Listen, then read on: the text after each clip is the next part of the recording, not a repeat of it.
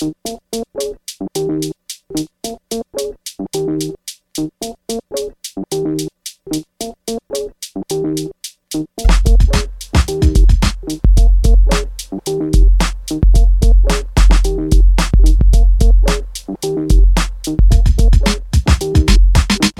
and welcome to the Nomcast, the Netflix original movie podcast. I am your host, Andrew Morgan. You can follow the show at NomcastPod on Twitter and Instagram, and you can check us out on the web at nomcastpod.com. All right, thanks for joining us. As always, we have another banger of an episode, action-packed, if you will, because today we're going to do nothing but action, guys. It's a big action weekend for Netflix as they kicked off their big season for that with Outside the Wire from Anthony Mackie producing and starring in that one, came out over the weekend, so we will talk about that. But today I have a special guest who loves to do these long-winded previews with me, of course, on top of the fact he's a huge action movie fan. So the best guy to bring on, Shane Beauregard of Media Mosh. How are you, sir? Woo! Doing well. Thank you for having me on. I am pumped up and ready to roll. Action is one of my genres, and I appreciate you letting me on your show once again. First time in 2021. Yeah, absolutely, man. Hell of a way to start. And wow, I'm sure you've seen it maybe multiple times. It went around on the internet just after the new year kicked off. Netflix did it again. They just basically put their cards on the table. They did this massive sizzle reel that kind of showed all of the movies they have, regardless of genre, just, touting they're going to do one big movie a week. It seems like all year long, which is a massive undertaking. I mean, 2020 was pretty close to doing that already, if not basically doing that.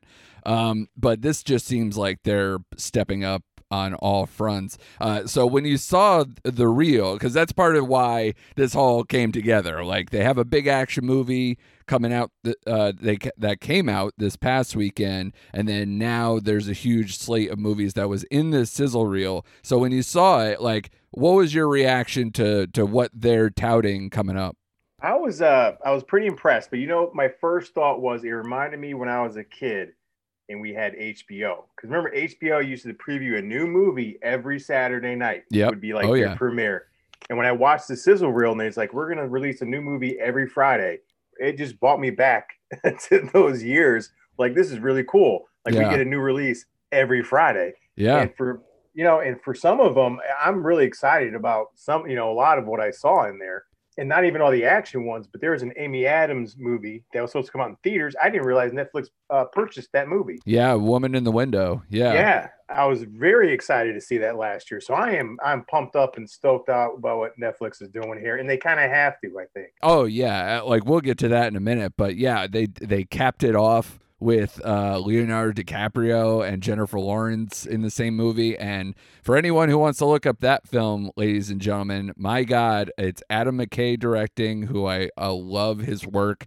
And if you look at the cast, it is easily like 20 people deep of people So absolutely, it is an incredible display. And that sizzle reel happened to be hosted, if you will, by The Rock, Gal Gadot, and Ryan Reynolds for good reason, because the action slate of what they have coming up not only features all of them, but it's kind of the biggest deal, I would say, of a lot of the stuff they have in the preview. Like, it's a typical Netflix year. Like, you're gonna have your rom-coms, your YA stuff.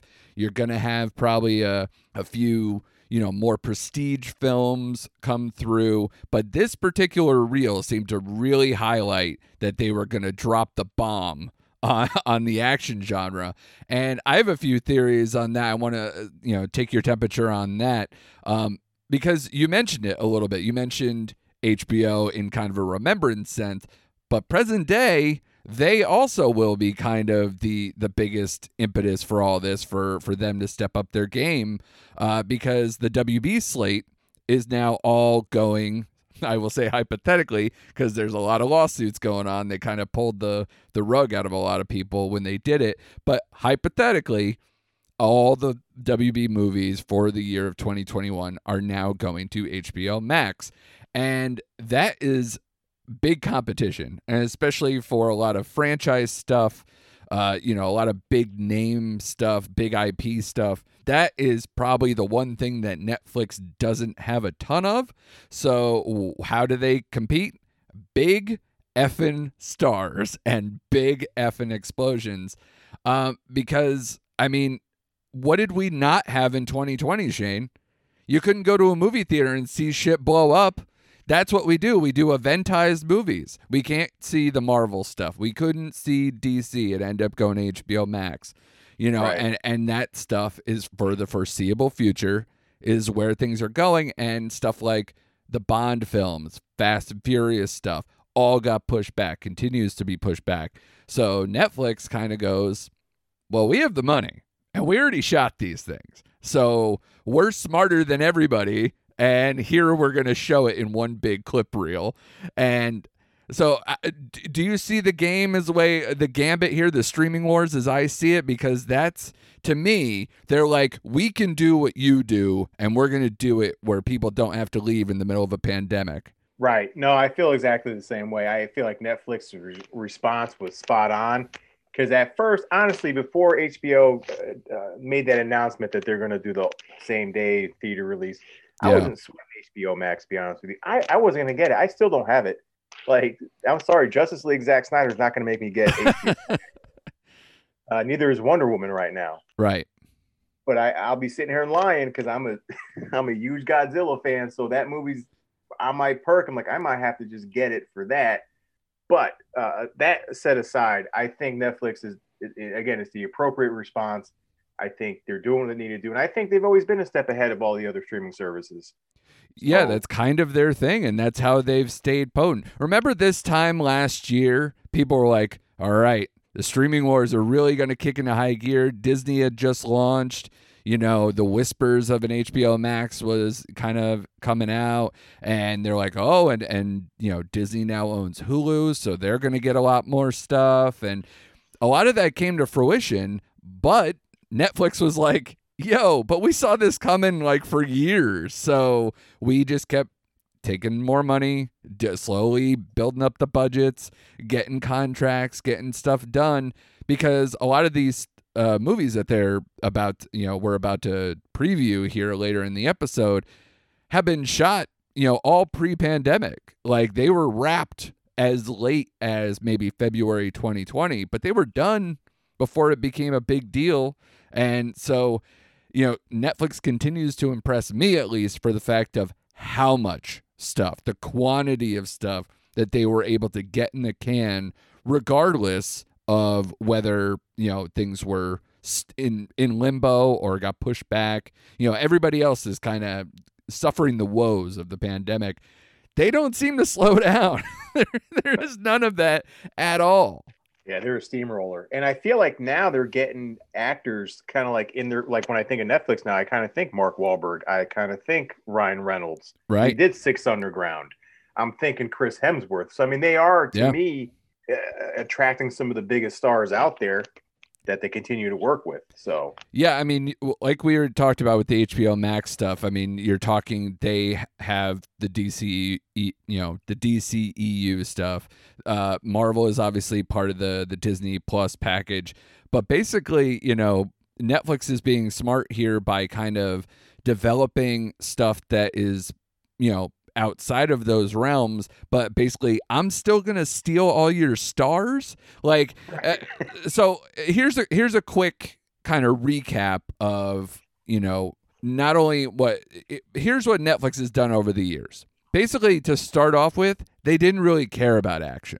Like that, like those first few years that they were a studio, it seemed like they were like, we can make some originals here, or we can make some acquisitions, but we don't have the budgets yet. They had a lot of money, but not anywhere near where they are now. So they started to kick in and make some original movies, but you would see stuff like, the Sandler version of an action movie, or, your man Frank Grillo making Right. appearances, getting stuff. I will not, take Wheelman down a peg. I still want to do that with you at some point, because I enjoyed it.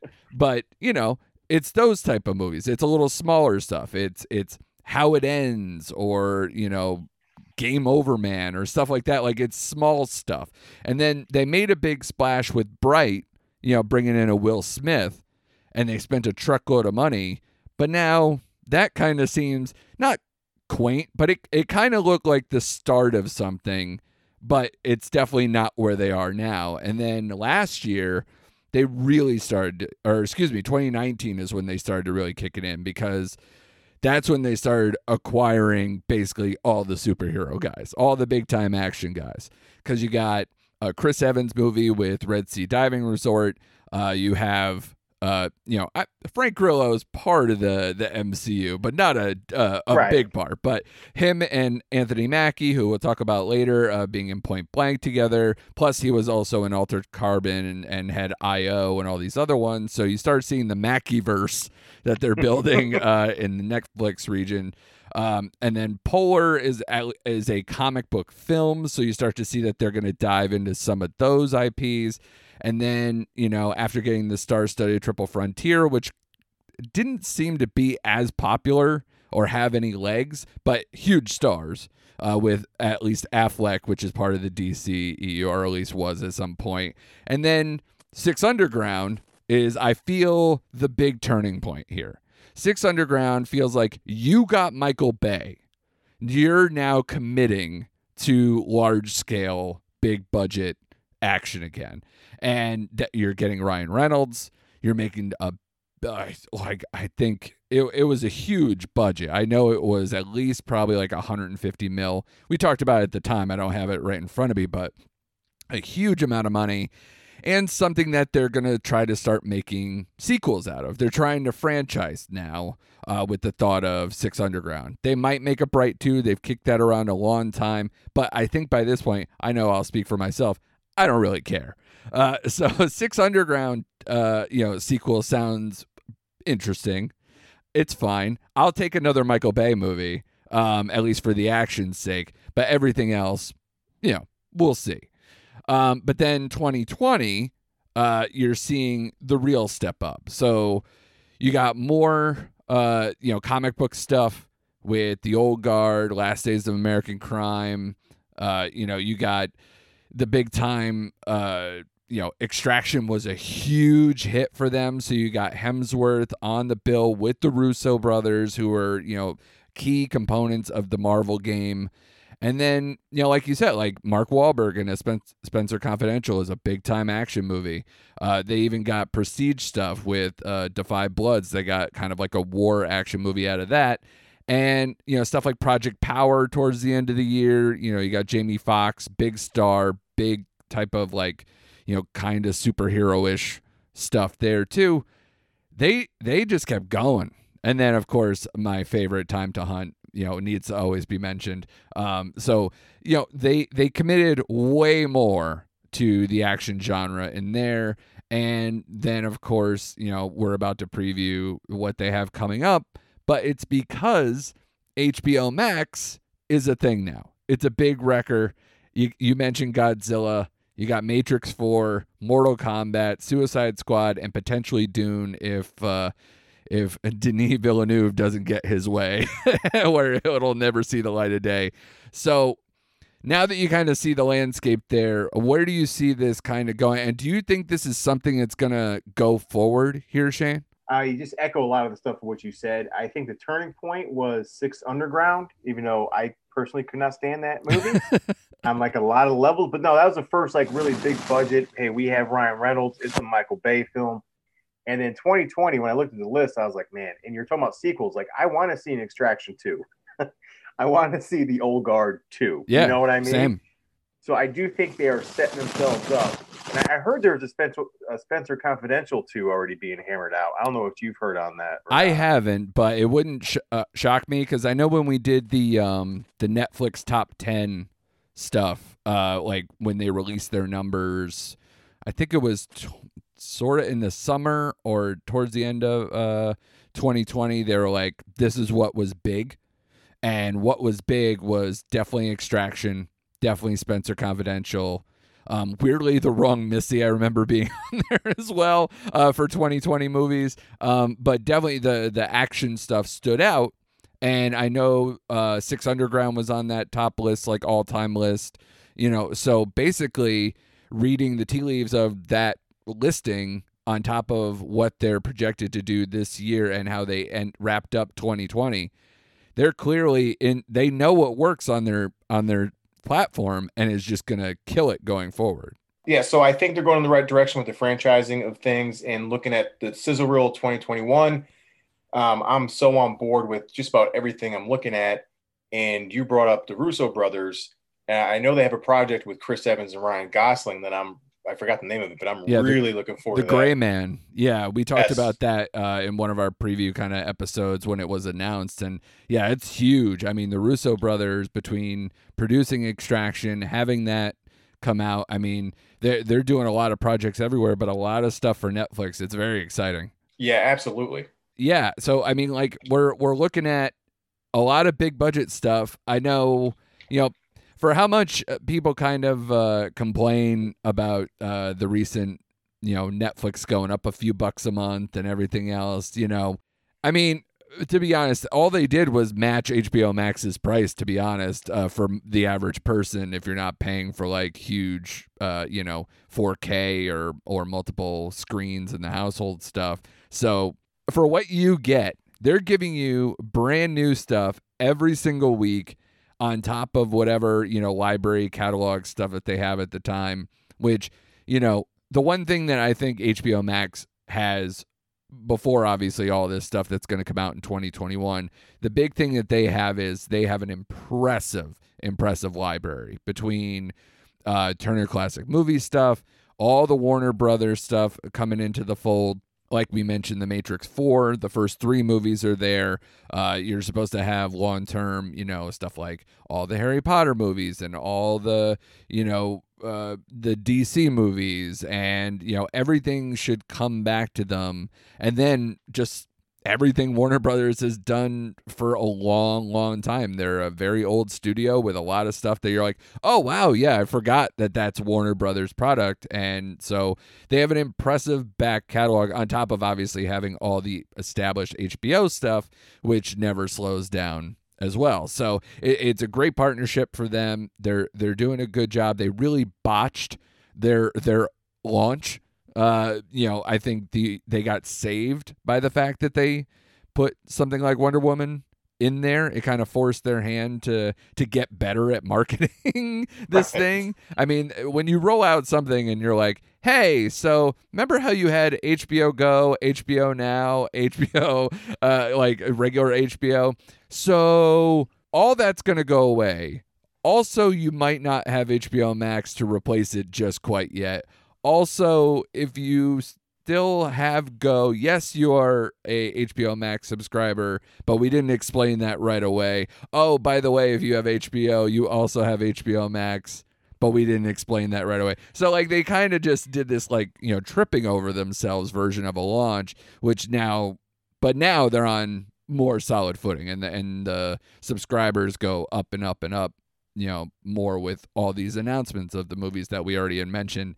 But with that said, Netflix is trying to go, in lockstep here. So where I think we're going to go with this, Shane, I know you're on board for anything. We're going to go right into a lot of the movies that they put on that sizzle reel. We're going to kind of do a preview of, I believe we have 7 titles here that are going to, really pique people's interests. A lot of big names, a lot of big directors. And I can't believe the one old blast from the past that's on here too. I'm going to get such a kick out of it when we bring it up. But so we're going to go into that right now. And then later on, for anybody who did see the first launch, which is Outside the Wire, the Anthony Mackie film over the weekend, Shane and I will do the full breakdown of that at the tail end. So stay with us for all the preview stuff, and then we'll get to Outside the Wire at the very end of the episode. Hi, I'm Mike. And I'm Dave. And join us every Thursday for a new episode of Two Player Bros, a podcast about two guys who play way too many video games. Join me and Dave as we talk about the latest in Xbox, PlayStation, PC, and VR news, previews, and reviews. We have it all, and we play it all. And join us every other week for Post Game, where we play through and dive deep into our favorite modern classics and new releases. That's Two Player Bros, available every Thursday wherever you get your podcast, part of the Forgotten Entertainment family. Let's get into it, Shane. I am super excited. Once I saw this sizzle reel, I lost my mind on some of these, and I think the action ones definitely speak for themselves. Some of these I already knew were coming. There's actually a very good Wikipedia entry for that someone keeps updating anytime something is even vaguely announced. And the first one we're going to talk about, I heard this coming down the pike for a long time, and it is very exciting to see, Zack Snyder step out of the DCEU finally and make something whole cloth, something, that he is co-writing, Army of the Dead. And I saw this listing for a long time. I didn't fully know who was going to be in it at the time, but the stuff that was in the sizzle reel was impressive. A lot of the people here are quite impressive. It's his first film that's non-DC since Sucker Punch, which I believe is 2011. By the way, that is not an endorsement for Sucker Punch, just labeling the facts here. And it's also the first film for Snyder since his daughter's death. And so, it's hopefully a nice comeback for him here. See what Netflix has, because they took over the project from Warner Brothers in 2019. So this is something that probably could have ended up on HBO Max, but instead will end up on Netflix. When you saw the footage from this, or when you first heard about this, what was your reaction? This is one of the ones I'm looking forward to the most. One, I like Zack Snyder. I do. The man can direct action. He has no problem with that. And based on the theme of this movie, in the way I thought he did one of the best horror remakes of Dawn of the Dead, I think this is right in his wheelhouse. Sure. I love the cast. I'm a big Batista fan. So I was on board. I am on board with Zack Snyder. I think he does more good than, in my opinion, he puts out more good stuff than bad stuff. So I think he's very capable, and I'm very excited to see where he takes this movie.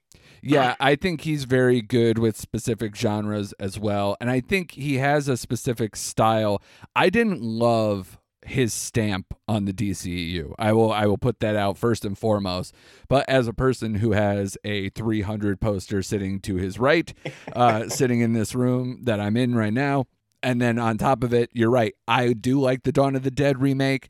So I think he has a lot of style and can bring a lot to the table, or he has in the past. So I haven't fully given up on him. I am also a slight Watchmen apologist too. I don't think it's as good as the HBO show, but I think it's a very watchable movie until the end, which I thought he really kind of tripped over himself and botched a little. I think it has a lot of third act issues, but that first two acts showed a lot of what he's good at. So like you said, it's a zombie film. It's an action film. Right. This is something that we're not going to take super serious. For anyone who doesn't know the plot, it is following a zombie outbreak in Las Vegas, of course. A group of mercenaries take the ultimate gamble, venturing into the quarantine zone. Buzzword, sorry, I should have said triggering for quarantine, to pull off the greatest heist ever attempted. So it's a heist film on top of being a zombie action film. Like you said, Dave Bautista's here. So again, Netflix is collecting more action comic book heroes from Marvel and DC by getting Drax himself to be in here. There's also Ana de la Guerra, who I will always know as the nun in Nacho Libre, but she has been in quite a few things over the years that kind of maybe best serves her. I know she was also in Narcos, and she's done some Netflix stuff for them before. Garrett Dillahunt, which is kind of like a perfect character actor in every action movie I feel like I've ever seen. He was in Wheelman with your man Frank Grillo. He was in Looper, and he was also in Burn Notice. Kind of feels that same vibe, that action guy vibe, that kind of dickhead that's always in all these movies. And then one thing I did want to mention, Tig Notaro's in this movie. As a comedian myself, I love Tig Notaro. As a comedian, I find it wild that she's in here. And the story behind that is she took over for Chris D'Elia, who all his parts were shot, but then that story came out about him being kind of like, sexual predator for young girls and all this and kind of sexual harassment stuff on top of it. So they basically just green screened Tig Notaro into this movie and replaced all his parts. So I will be fascinated to see how they pulled that off. And if they had to do some reshoots or anything else to kind of complete this one. But yeah, I agree with you. I am excited for this one, regardless of what I think of Zack Snyder's DC movies, which I'm not the biggest fan of. But it's also the co-writer here with Snyder is Shay Hatton, who wrote John Wick 3. So at least there's enough stuff here outside of Snyder that maybe makes this thing cook for me on the page. So I will definitely look forward to this. They're saying, mid 2021 for this one. So I'm guessing a lot of these, this might be a summer blockbuster, I would imagine.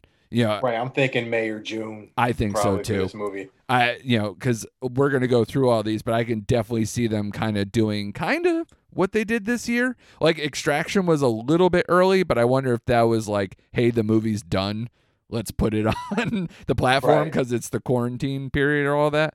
But because I think that was March was Extraction, I want to say. It was either late February or early March. It was one or the other. Yeah, it was definitely during the quarantine time, but not too far in. So I think it was like March. And then, then they had kind of like all the summer stuff with Old Guard and Last Days of American Crime and Defy Bloods and Project Power and all those. Like they really kind of packed the summer this year. And I'm sure that this will be also just an even bigger summer, that they're just going to try to blow people away while we're in the remnants of this kind of like at home quarantine, not really going to the movies thing. Because you see stuff like Bond, for instance, was supposed to come out in April, and they just pushed that again. So I think you're going to keep seeing that, and Netflix is going to take full advantage. Oh, absolutely. Yep. All right, so the next one here is kind of the elder statesman that I was laughing about. And Shane just showed the big enthusiasm for it on his end. This movie is called The Last Mercenary. It stars Jean-Claude Van Damme. That is right. JCVD is coming to Netflix in a French language action comedy that has him playing a former Secret Service agent who must urgently return to France when his estranged son is falsely accused of arms and drug trafficking following a blunder by an overzealous bureaucrat and a mafia operation. I am all in. I don't care if this is trash. What's the beauty about Netflix, and especially covering this podcast?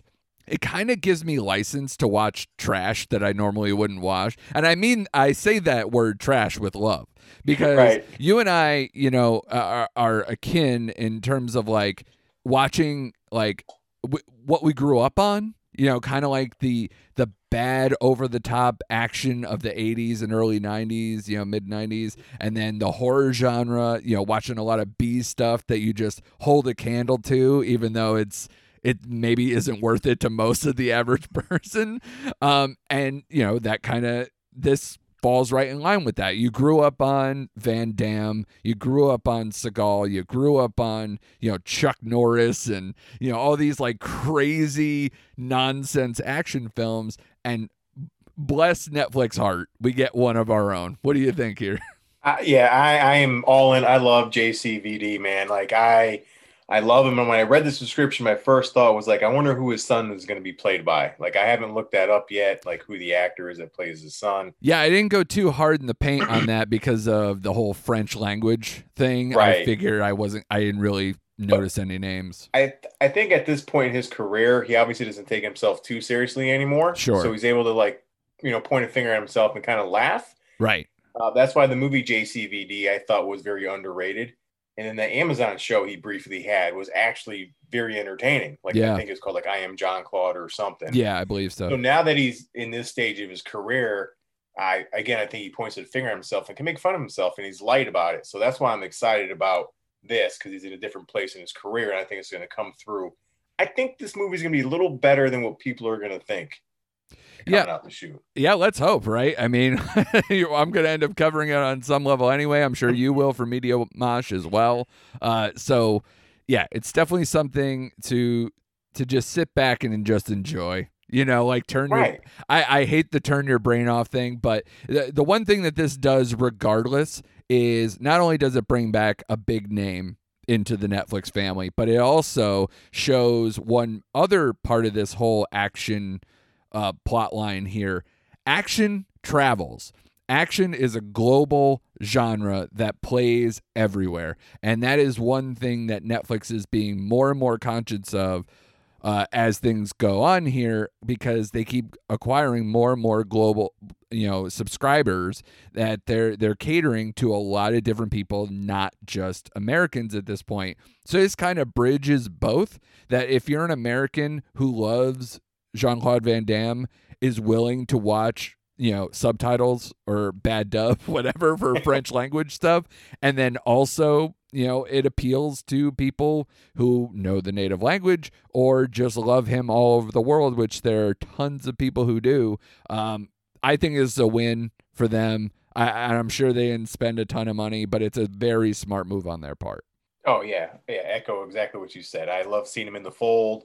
And like you, what we grew up on, I still get crap for this. I still watch the Expendable movies. Yeah. I like them. I'm not going to apologize for them. And I know that drives some people up a wall, but it is what it is. I mean, you're definitely not alone, man. I like the first couple. I always like seeing that who they're going to add in next. It's like this rotating cast, of just who's going to show up that you haven't seen in 20 years. So it's a beauty. So like I said, looking forward to that. That's The Last Mercenary. A lot of these are just kind of labeled mid 2021. So like I said, probably in the summer, you get to see more and more, kick-ass from Jean-Claude Van Damme. The next one comes from kind of like the comedic action comedy, which we don't get too many. Like, you can kind of see, like, Hobbs and Shaw, like the Fast franchise plays a little Fast and Loose, that it is comedic. Same thing kind of like with Six Underground or these other ones where they kind of blend comedy into the action. But this one, you're actually pulling, a true comedic actor into the fold here. This one is Thunder Force. Writer-director Ben Falcone, who did, Super Intelligence, just came out for HBO Max. Life of the Party, The Boss, Tammy. You're probably sensing a theme here because those are all Melissa McCarthy movies. And she is the star of this one as well, alongside Octavia Spencer, Melissa Leo, and Pom Klementieff, I believe her name is, who plays Mantis in the MCU. So adding yet another MCU or DCU comic book character into the Netflix family. And the reason why you see these pair happen all the time, because this is a husband and wife team. Falcone and Melissa McCarthy are real life husband and wife, and they have now teamed up. I believe this is their 6th film together for a superhero comedy. In a world terrorized by supervillains, one woman has developed the process to give superpowers to regular people. But when scientist Emily Stanton accidentally imbues her estranged best friend with incredible abilities, the two women must become the first superhero team. Now it is up to Thunder Force to battle these superpowered miscreants and save Chicago from the clutches of the king. So I don't know how you feel about any of this stuff. I have no idea how you feel about Melissa McCarthy in general, or her films, or any of the ones that were listed, her collaborations here, Shane. But I'll be very honest. I liked Melissa McCarthy very early on. I'm a Gilmore Girls fan. I don't care who knows it. Suki forever. I'm totally all on board with that. I will not apologize at all. Some of the best writing ever in that show. But, to be honest, a lot of the films, all the ones that I mentioned, I haven't seen a one, because a lot of them I've heard, negative reviews, and I'm not that huge. Give me Bridesmaids, give me some of these other like performances of her. Totally, I'm in. But I guess this is kind of a black hole for me. Where do you land on her and maybe Ben Falcone altogether? Out of the whole sizzle reel, this is like lower on my list, and it's not because of I'll watch it because of McCarthy and Spencer. Yeah, I love them both. Yeah, right. I think they're gonna make a good pair. I'm literally 50-50 on Melissa McCarthy. Unfortunately, all the movies I dislike or I don't like from her, it's because her husband wrote the movies and directed them. Like Tammy and The Boss, they're just almost unwatchable. Yeah. Like I like her in like The Heat. Right. That's a Sandra Bullock one? Yeah. Yeah. Like Bridesmaids. Like she has talent. I like her. I just don't like any of the movies that her husband writes for her. Like Spy with Jason Statham. I thought that was a funny movie to me. Right. I don't know if you ever saw that one. I haven't, no. Yeah, that is worth checking out. So I like her in those roles. But the roles her husband writes for, I just don't like. I'm sorry. So that's what hits, that's what, for me, I hit pause on this because of that aspect. But because of Spencer McCarthy, I'm going to watch it. Right. Where do you fall? And I have a little bit of a problem with this, I guess, maybe a little bit. Problem's strong. But like something about movies that are like comic book stuff, but like aren't based on any comic books when we have a million comic books that we can use. It somehow they just feel so false and phony that I never really want to get into them. But obviously for the purposes of all this, I will absolutely end up watching this. Usually they also don't have the quality of Octavia Spencer or Melissa McCarthy, but a lot of these, it's like, it almost feels like it's gut punching me as a nerd who does involve himself in anything comic book. No, it needles me, to be honest with you, as well. Because like you said, there's so much they can like base some stuff off of. Like sometimes when they make a movie like this, I don't not to say I don't want to take it too seriously, right? But I almost dismiss it. Sure. You know what I mean? It's like that Will Smith movie that he did where he was that superhero, Hitchcock. Hancock. Yeah. Hancock, sorry. Yeah. I felt the same way about that movie. I'm like, no, base it on something that I've read or something that I know. It took me a long time to watch that movie. So I'm like you, under the surface, it kind of boils under the surface a little bit. I hear you, and I don't blame you. So, as always with this podcast and yours, we'll end up covering this at some point, and we will definitely be hitting play on this. But I agree. It is one of the ones from the sizzle reel. I was like, okay, the costumes are kind of and hey, watching Melissa McCarthy throw a truck, is kind of fun or whatever. But right. So I'll check it out. But we'll see how it goes, and maybe in the meantime, I will watch.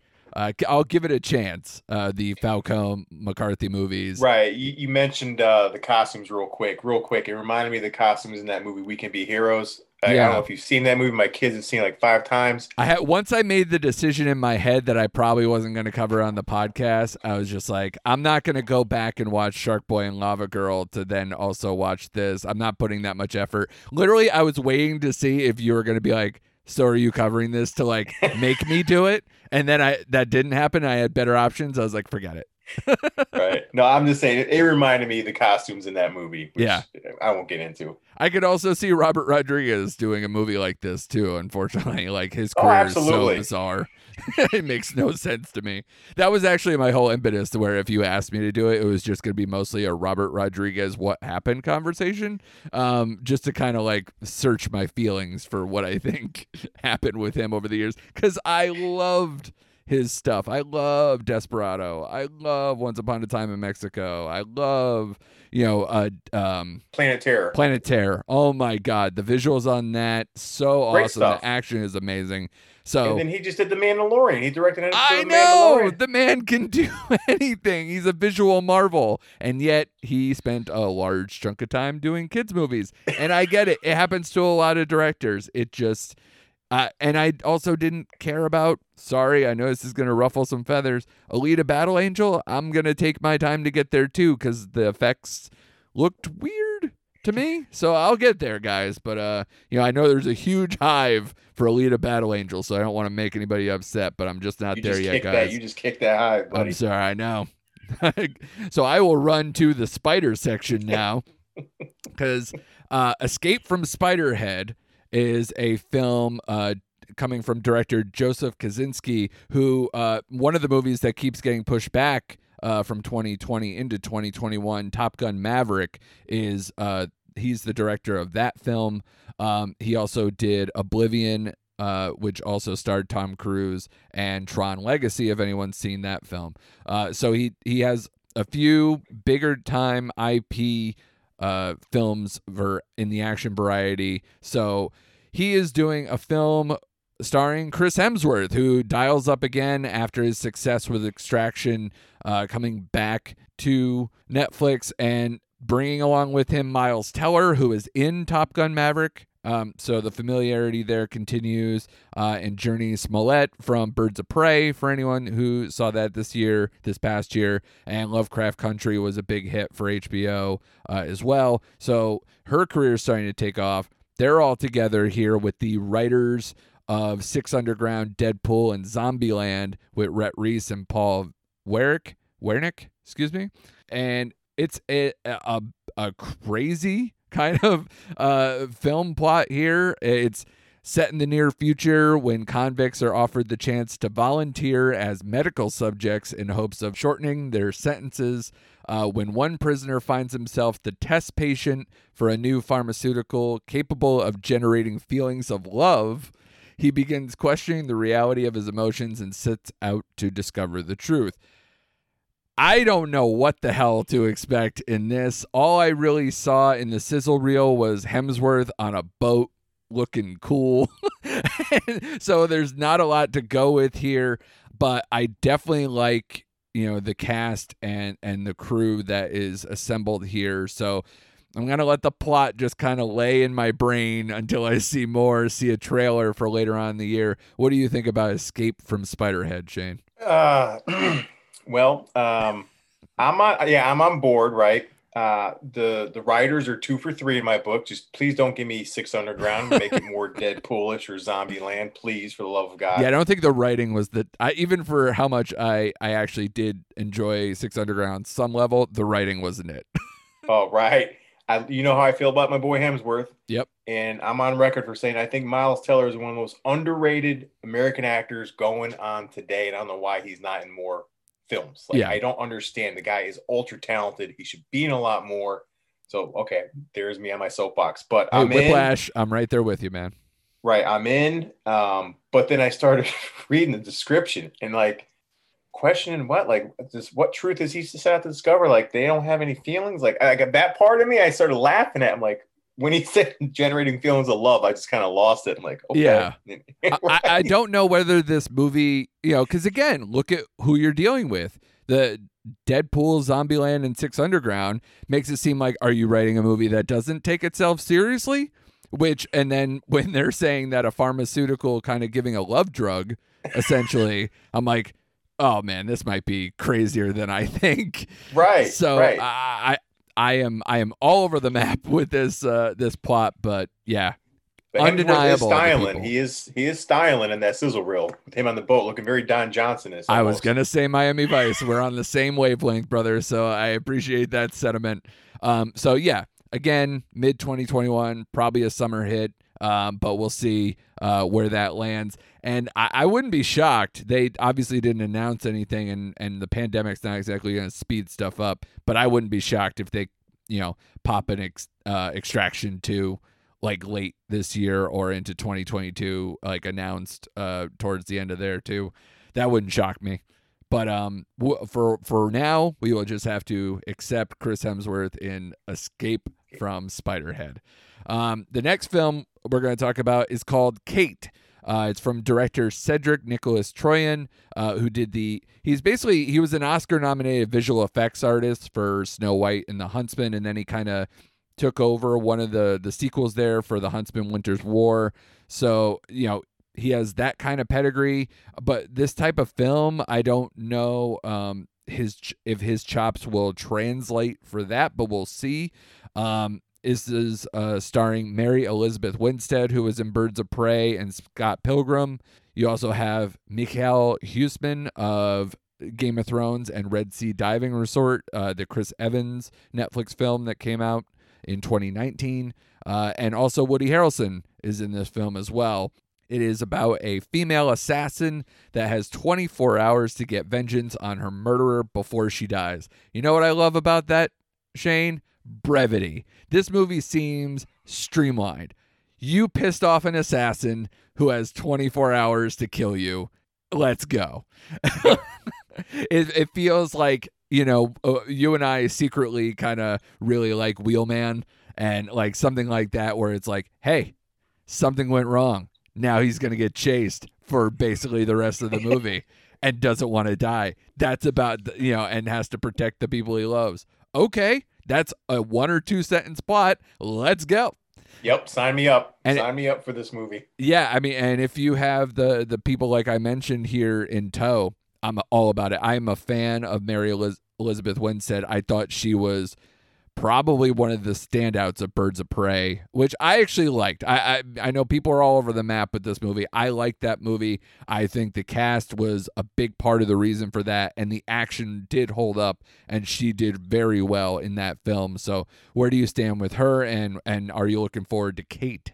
I am looking forward to Kate. I do like her. I'm with you. I actually enjoyed Birds of Prey more than most people, and it is because of the cast. And I always said they needed to give her character a little more to do in that movie. Right.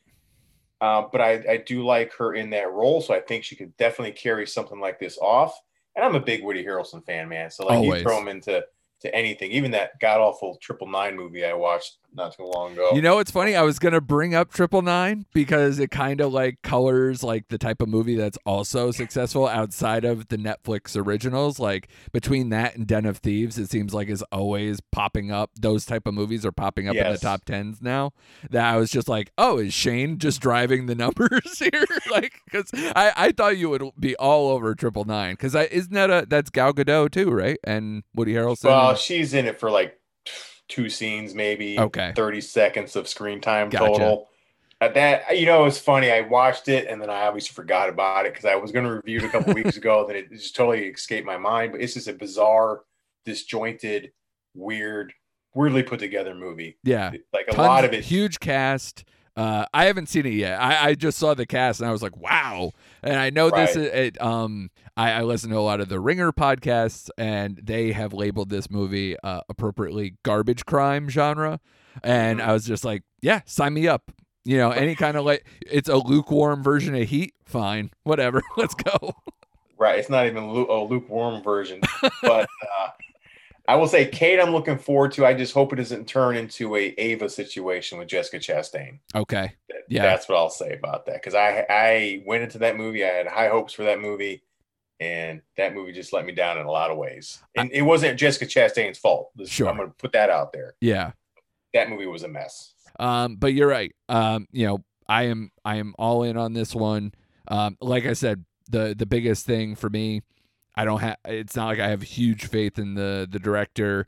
A lot of people when they start in one part of the movie structure and then come over, it seems to be a bigger thing for stunt coordinators now to cross over, because that's what happened with John Wick and Extraction and a lot of that stuff. So this is a little different with visual effects, but this movie seems more straightforward, where I don't know if that strong suit is going to play in here. Right. Well, you never know, because Tim Miller came from like video game, directing to Deadpool was like his first major movie. That's fair. Right. So I think he can pull it off. But so to go on the other side of that, I don't know if I've loved Tim Miller's stuff outside of Deadpool. So I will stick up for that Terminator movie. Oh, you will be on an island, sir. I am on that island, and I will defend that movie, sir. Yeah. It's okay. I think it started out fine, and again, the cast kind of saved a lot of stuff. But woo, the second half of that movie, I was just like, this is tough. But yeah, so we'll see. We'll see what Cedric Nicholas Tronin could do here. But yeah, I am in. Let's do it. Female assassin. I'm all for it. Let's go. And the next one is a film again, where Netflix taps into the DCEU. This movie is called Sweet Girl. It stars Jason Momoa, DCEU's Aquaman, coming on here with Marissa Tomei, Isabel Merced, aka Dora the Explorer. I know that excites Shane. And then Adria Arjona, who is also in Six Underground, is in here as well. The director is Brian Andrew Mendoza, who was the executive producer on Momoa's show Frontier, if anyone saw that. And like we said, kind of switching roles here, he is a former cinematographer, now taking the director's chair for this one as well. The film is about a devastated husband who vows to bring justice to the people responsible for his wife's death while protecting the only family he has left, his daughter. Yeah, so this film wrapped up filming in Pittsburgh back in February 2020, just in time to be done right before the pandemic shut everybody down back in March. So lucky timing on that one to get this one complete. Didn't see a ton of stuff in the sizzle, but Momoa is such a presence. It'd be nice to see him do something a little different out here with a revenge plot with that kind of like physique. I'm all about it. What do you see here for Sweet Girl? Well, I'll watch anything Jason Momoa is in. Like, I don't care what it is, I'm watching it. Did you watch Frontier? Love that show. I hear very good things. I've talked about it a couple times on my podcast. I think it's one of those very underrated shows. I think it was like a BBC Canada show or something. It was like some weirdly produced show. Fantastic run. But anyway, I will literally watch anything that man's in. And again, it's like the female assassin plot line. Like, really, devastated husband? Like, all right, set him loose with an axe and whatever he's got to carry around. And like, let's get this done. Plus, you throw in Marissa Tomei. And I have seen Dora the Explorer. I do like that actress. Yeah. She was also in Let It Snow for anybody who wants a Netflix slant. But no, Jason Momoa getting crazy.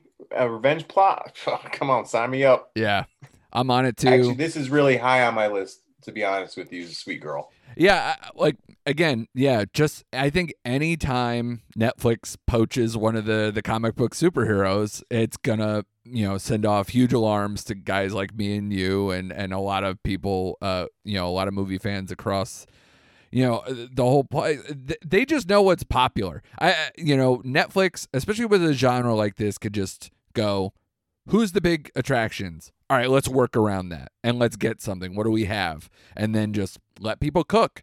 And sometimes you get very good results, like, Extraction was a gamble that paid off for them big time. And then sometimes you get, Polar. It's like, hey, Mads Mikkelsen's, everybody loves him. This movie is terrible. So it goes back and forth. Or even just mediocre results like Red Sea Diving Resort. It's like, okay, this is fine. Not what I wanted for Chris Evans' first thing after, Captain America goes to the wayside, potentially. That's not maybe where you want to go, but, they're going to take all the swings and they have all the money to take those swings. So definitely going to be something to look forward to there. And then the last one we have to preview here, I think, is going to be most people's, a number one, especially if the rumors of the one last seat at the table comes true here. This one is Red Notice, and this one stars The Rock, Gal Gadot, and Ryan Reynolds all in the same film. Three people who were all in either the DCEU or Marvel comic book movie heroes. Amazing. This is about an Interpol agent who tracks the world's most wanted art thief, where Reynolds and Gadot are feuding thieves in this one. The backstory here, basically Netflix pulled out all the stops for this one. You have all three big stars making huge money, reportedly $20 million a piece. Just to sign up for this role, has a budget of $200 million, which is the biggest thing they've ever done. God. And from the rumors out there, supposedly they are looking at Tom Cruise, Nicolas Cage, or Keanu Reeves for one last part that isn't officially cast. Holy crap, Shane. And I will lean on you for the writer-director here, Ross and Michael Thurber. I have not seen Skyscraper or Central Intelligence, but those are his films that he did with The Rock that they are kind of bringing their skills to Netflix. Do you have an opinion on this man or just this plot in general? I am 100% in on this one. Oh, absolutely. I have seen Skyscraper. I've seen Central Intelligence, and obviously Dodgeball. But no, I think based on his style of directing, he could pull, and especially what we saw in the sizzle reel, I don't think that's going to be an issue for him. So No. I actually enjoyed those Rock vehicles, especially Central Intelligence. But I won't get into that now because it's fresh in my mind now. If they do get another person at the table, I'm calling it now. It's going to be Keanu Reeves. Yeah. You think? Yeah, I don't think it's going to be Nick Cage. And I think Tom Cruise, as much as I defend Tom Cruise, and I will always jump on that table for Tom Cruise, right? I think his ego will not let him work with The Rock and share that spotlight with Ryan Reynolds. That's me personally. I don't know. I just don't feel like he would lend himself to do that. I don't know. I always like harken back to stuff like Tropic Thunder, where he gets to kind of be a small part of something larger if he can just goof it out and make something of it. But from what I hear, The Rock was actually the person who championed Nicolas Cage for this one. So if you want to throw crazy to the wind here, holy crap, that would be there. But you're right, in a way, in the Netflix of it all, Keanu Reeves makes the most sense, given he was the meme, GIF champion of being and always be my maybe for them back a couple years ago now. Woo. So that's a hell of a cast regardless. If you get any of those three to fill out a role here, oh my God. Right. I'm a huge Ryan Reynolds fan, unapologetic Ryan Reynolds fan. Like I like his shtick. It works for me most of the time, except for Six Underground. I always thought Gal Gadot should be bigger than she is right now. I don't think she capitalized on that Wonder Woman role to I don't know why. I don't know why we don't see her in a lot of more projects. Maybe it's the pandemic, but ever since that first Wonder Woman movie, she should have been catapulted in the stratosphere. And I felt like I don't know, like she waiting for the right projects? Is she waiting for Patty Jenkins to make her next movie? Like, what is she doing? Like, maybe. I don't know. And I like The Rock. I for the most part, I enjoy all his movies. He's, I always describe The Rock as not a franchise starter. He's someone you add to your franchise. Yeah. I mean, the Fast franchise. Yeah, totally. Like, that is the perfect example for sure. Right. But I enjoy it. I think I think that whole cast, we're going to see great chemistry from those three. I honestly believe that. It's going to be great. Yeah. For them hosting that reel, they seem to have a lot of fun together. And some of the clips that they showed for sure definitely seems like it's not going to take itself ultra seriously. It's going to be a fun kind of cat and mouse thriller, action thriller here. So, I am all in on that one. If Netflix wants to spend their money in this way, knock yourself out, man. I will not be sad on a weekend dialing that up because everyone I know who's doing even remotely a movie pop culture podcast is going to be talking about this movie and will be their opening weekend. And to be honest, it's one of those films, even during the pandemic, a lot of Netflix films have still gone out to the theaters. So, I hope that it would be real nice to catch this one on the big screen too. So I wouldn't see why they wouldn't if they want to do simultaneous release. But yeah, I'd be all over that. Yeah, I was actually, you make a good point. I would actually, if they released it in the theater, that'd be nice. I think this is a movie that would play on a theater. Yeah. Screen, obviously. So yeah, you make a good point there. I would definitely go to the theater to see it. Yeah, absolutely. I don't know what their feelings are with that, whether it's just they want to entice people so much or whether it's worth their effort to do a limited release or any of that. But because to be honest, I mean, what's a comparable film that they would have done that? I mean, they didn't do it with Extraction. They didn't do it with, any of the other bigger titles. They didn't do it with Six Underground was in, I think, a limited release maybe in theaters. But, that was... different time. Did they do that with the Five Bloods or no? Yeah, I mean, you can find it, but again, that was during the height of the pandemic too. So, it's tough, but this one for sure. I mean, of all the ones that we've listed here, that and Army of the Dead, I think people would, line up for. So I don't know what their plans are, but I would definitely seek it out if all the conditions are correct to to go and enjoy a movie in the theaters at that point when these are released. So that's it, guys. These are the big 7 that we wanted to highlight for you guys. I'm sure because this is Netflix, and they're going to try to do, like we said, a movie every single week, that we're going to get more and more just announced over and over. They're already off to a good start this year with a lot of, kind of last minute prestige films that they're going to try to get in. And I feel like we're probably going to end up doing another one of these episodes for probably more of the prestige stuff. One of the ones we left off the list that I was sad to do is a new Antoine Fuqua movie, which I thought was more of like a cop drama, more than an action packed kind of thing, because you got Jake Gyllenhaal and Ethan Hawke in that. So they're still going to have plenty of that other stuff, guys, but the action stuff this year, really enticing. And when we come back from this break, we will get right into the first one that they launched over the weekend, Outside the Wire, with Anthony Mackie. So stay tuned for that. We'll be back right after this promo. Do you like beer? Do you like podcasts? Do you like beer podcasts? Then check out Crackin' One Open, a podcast about brews, news, and pop culture reviews. Every week, we crack open a new craft beer from breweries around the country. And sometimes the world. We'll talk about how it was made, what's in it, the history of the brew, and the brewery.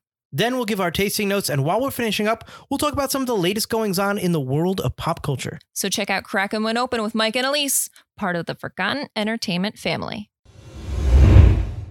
All right, we're back. Shane and I are going to talk about the kickoff to this big 2021 action bonanza with the number 1 movie, Shane, if you can believe it, over the weekend when I was watching it Saturday and I believe Sunday as well. The number 1 movie, number 2 overall beside next to some true crime serial killer docuseries. Those always go straight to number 1. But this is the number 1 movie, Outside the Wire, directed by Mikael Hafstrom, who I like. 1408 that he directed. A lot of stuff is, kind of lesser fare or stuff that I didn't really catch, like The Right with Anthony Hopkins or Derailed with Clive Owen and Jen Aniston. He's also he did do Escape Plan with Stallone and Arnold. I feel like you would be one of the only people I know who probably watched that movie and got the big thumbs up from Shane on that one. And the writer here is Rowan Athale. He co-wrote this one. He is also writing and directing the new Stallone movie, Little America. So a lot of kind of genre people here that, can definitely hook up doing an adequate action film, or so it would say on paper. I thought this film, this is a movie that when I saw the trailer, it definitely had some kind of vibes of, I've heard them kind of say they're dipping their toe in the Terminator genre. You got, kind of, it almost felt like Tenet a little bit too in the way they tried to pitch the trailer. And I was like, well, that's definitely not happening, not on this budget. But it's basically about a drone pilot who basically develops a consciousness over his time here. He gets sucked into a program or demoted into a program here with Anthony Mackie's character, who is kind of a cyborg, like an advanced cyborg character here, where their assignment is to snuff out this kind of like warlord here who's in search of nuclear weapons that could be a threat towards the U.S. Shane, when you saw the trailer and first started to get a hold of this movie, what were your thoughts going in before maybe we get to the actual execution here?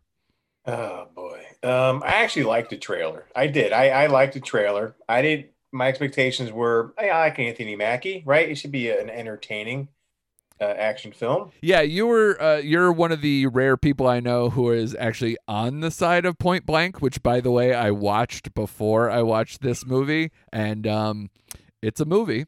It is kind of a mess. But again, Frank Grillo and Anthony Mackie, when they turn it up, it's fun. But like, yeah, the movie is Right. It has no idea what it wants to be. It was so weird. So I thought this would be a fun time watching this based on the trailer and Anthony Mackie. I'm like, all right, man, it's gonna be solid. Man, they should have just left outside the wire. They should just left this inside the wire. Maybe took it, like left it in the box and just buried it. Yeah. Like I pull the wires out. Right. I don't know if you want to get into it, but like the only thing I really liked was Damson Idris.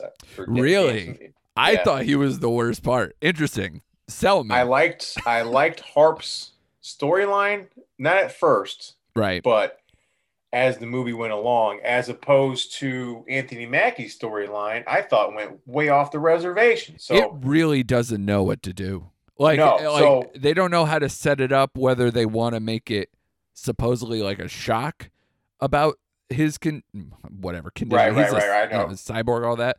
But, it's bizarre, the encounter that you get with him, and basically their relationship throughout is very odd. It never connected. No. To me, they didn't have the never chemistry flowed at all. Yeah, no. Whatever jokes Leo would tell a Harp, like they didn't land. No. They were awkward. And I guess Harp's storyline is kind of generic in the way where, he was like an emotionless robot, eating gummy bears, watching all this stuff go down. Then to be on the ground level and realizing like the impact that he had or he has on these regions. And, he gets a moral compass finally. So at least there is that for me. Yeah, I was on board for that. If you want to make a movie that wants to talk through some issues with like the military industrial complex and see it through the eyes of a drone pilot who develops a conscious, it's not a bad place to start for a story like that. But you're right. I mean, the Mackie twist, the connection between the two characters, the plot twist later in the film, like, I don't think works at all. Oh, it doesn't work at all. And I kept thinking, what did I just watch? Like, I guess I started to forget about this movie as I was watching this movie. I'm like, did I miss like a half hour of this? Like, totally.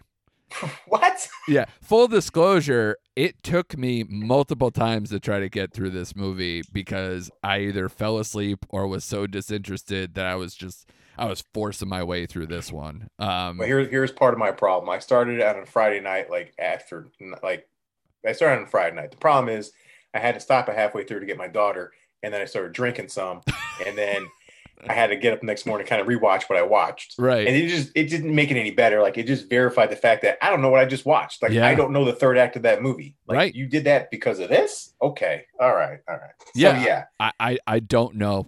I like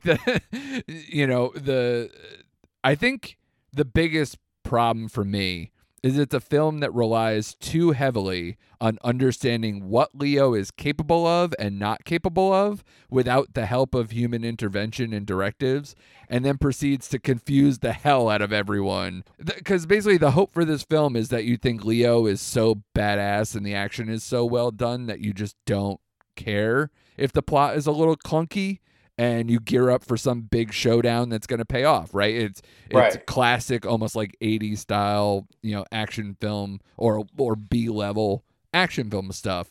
It's so convoluted though. It tries to be heavy in spots. It's all over the map. Right. And in fact, it took 45 to 50 minutes to even see what Leo's capable of doing. Yeah. Yeah. And I felt the action scenes weren't even that greatly shot. I don't think they were that well done. I thought they were choppy. I thought the editing was off on them. It didn't flow half the time. Right. Yeah, every now and then, to me, I was like, okay, that scene had some style. This composition, from a guy who was a former cinematographer, I can see some of that come through where that's a standout at times. But man, you're right. Like there's just, and especially as it got to the end, because you do have a showdown here at the end to try to pay off for whatever this plot is supposed to be paying off. And my goodness, I didn't care. I did. No. I didn't care who won. I didn't care. As two people sitting here in the U.S. going through like political turmoil, I was just like, you know what? We deserve it. Just let those nukes fly. I don't care. I don't care anymore. Just let it go. Who's the good guy? Who's the bad guy here? I don't give a crap. Who cares? Right. Nobody cares. So yeah, I was like, yeah, fine. Let's do it. It takes big swings, but barely makes contact is what I would say at the end of the day. And yeah, it's weird because Mackey's also a producer on this one. I don't know if he thought this was going to be his Extraction. But given now, for me, he is 0 for 3 with Netflix original films. I.O. got terrible, critical scores. Point Blank is a mess that doesn't know what it wants to be or what tone it wants to set. And then this film is also just, it's weirdly heavy-handed but convoluted and doesn't get the genre that it's trying to portray. And I don't know what to do now, like, because Altered Carbon fans are going to come after me and go, that's good stuff. Let Mackie keep playing in the sandbox here. But I don't know. Do you feel like, is Altered Carbon like the thing that you point to go, oh, Mackey's good outside of being Falcon? Or like, yeah, absolutely. Like when you mentioned this to me, this show, I automatically thought Altered Carbon. Right. But obviously we don't do, we do movies, not shows. So sure.